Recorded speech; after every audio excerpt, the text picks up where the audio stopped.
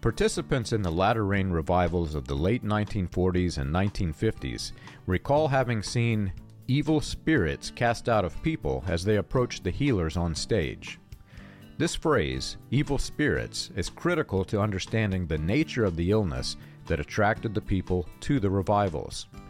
While most afflictions in the revivals were given specific terms such as bladder trouble, heart trouble, or one leg shorter than the other, and more, seldom were the named conditions categorized as quote-unquote evil spirits.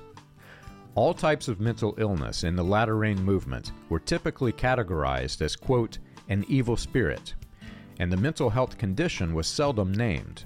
It was very uncommon to hear a healer proclaim healing of a chronic depression, bipolar disorder, schizophrenia, or other terms that we hear today.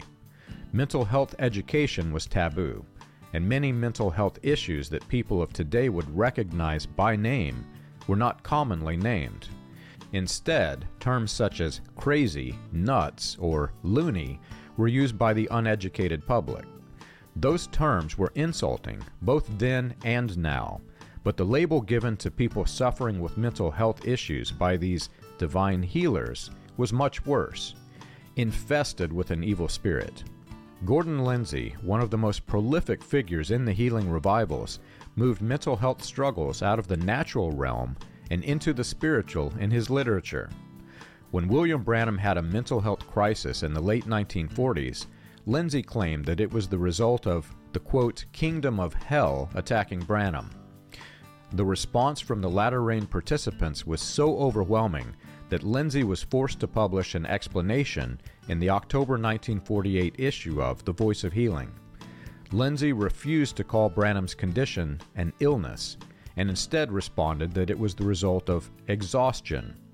He attempted to be more forthcoming in his book 20th Century Barnabas by admitting that Branham did in fact have a nervous breakdown, but instead of classifying Branham's condition as an illness, Lindsay spiritualized the struggle with mental health and claimed that Branham was later healed of his evil spirits. Branham's evil spirit, however, remained until the end of his life.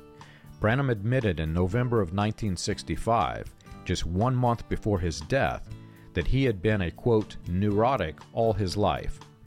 This was in direct conflict with his 1953 position. Like Lindsay, Branham claimed to have been healed from what Mayo Clinic declared him to be incurable, his mental health disorder. These evil spirits, unnamed mental health disorder, plagued Branham for the duration of the post-World War II healing revival.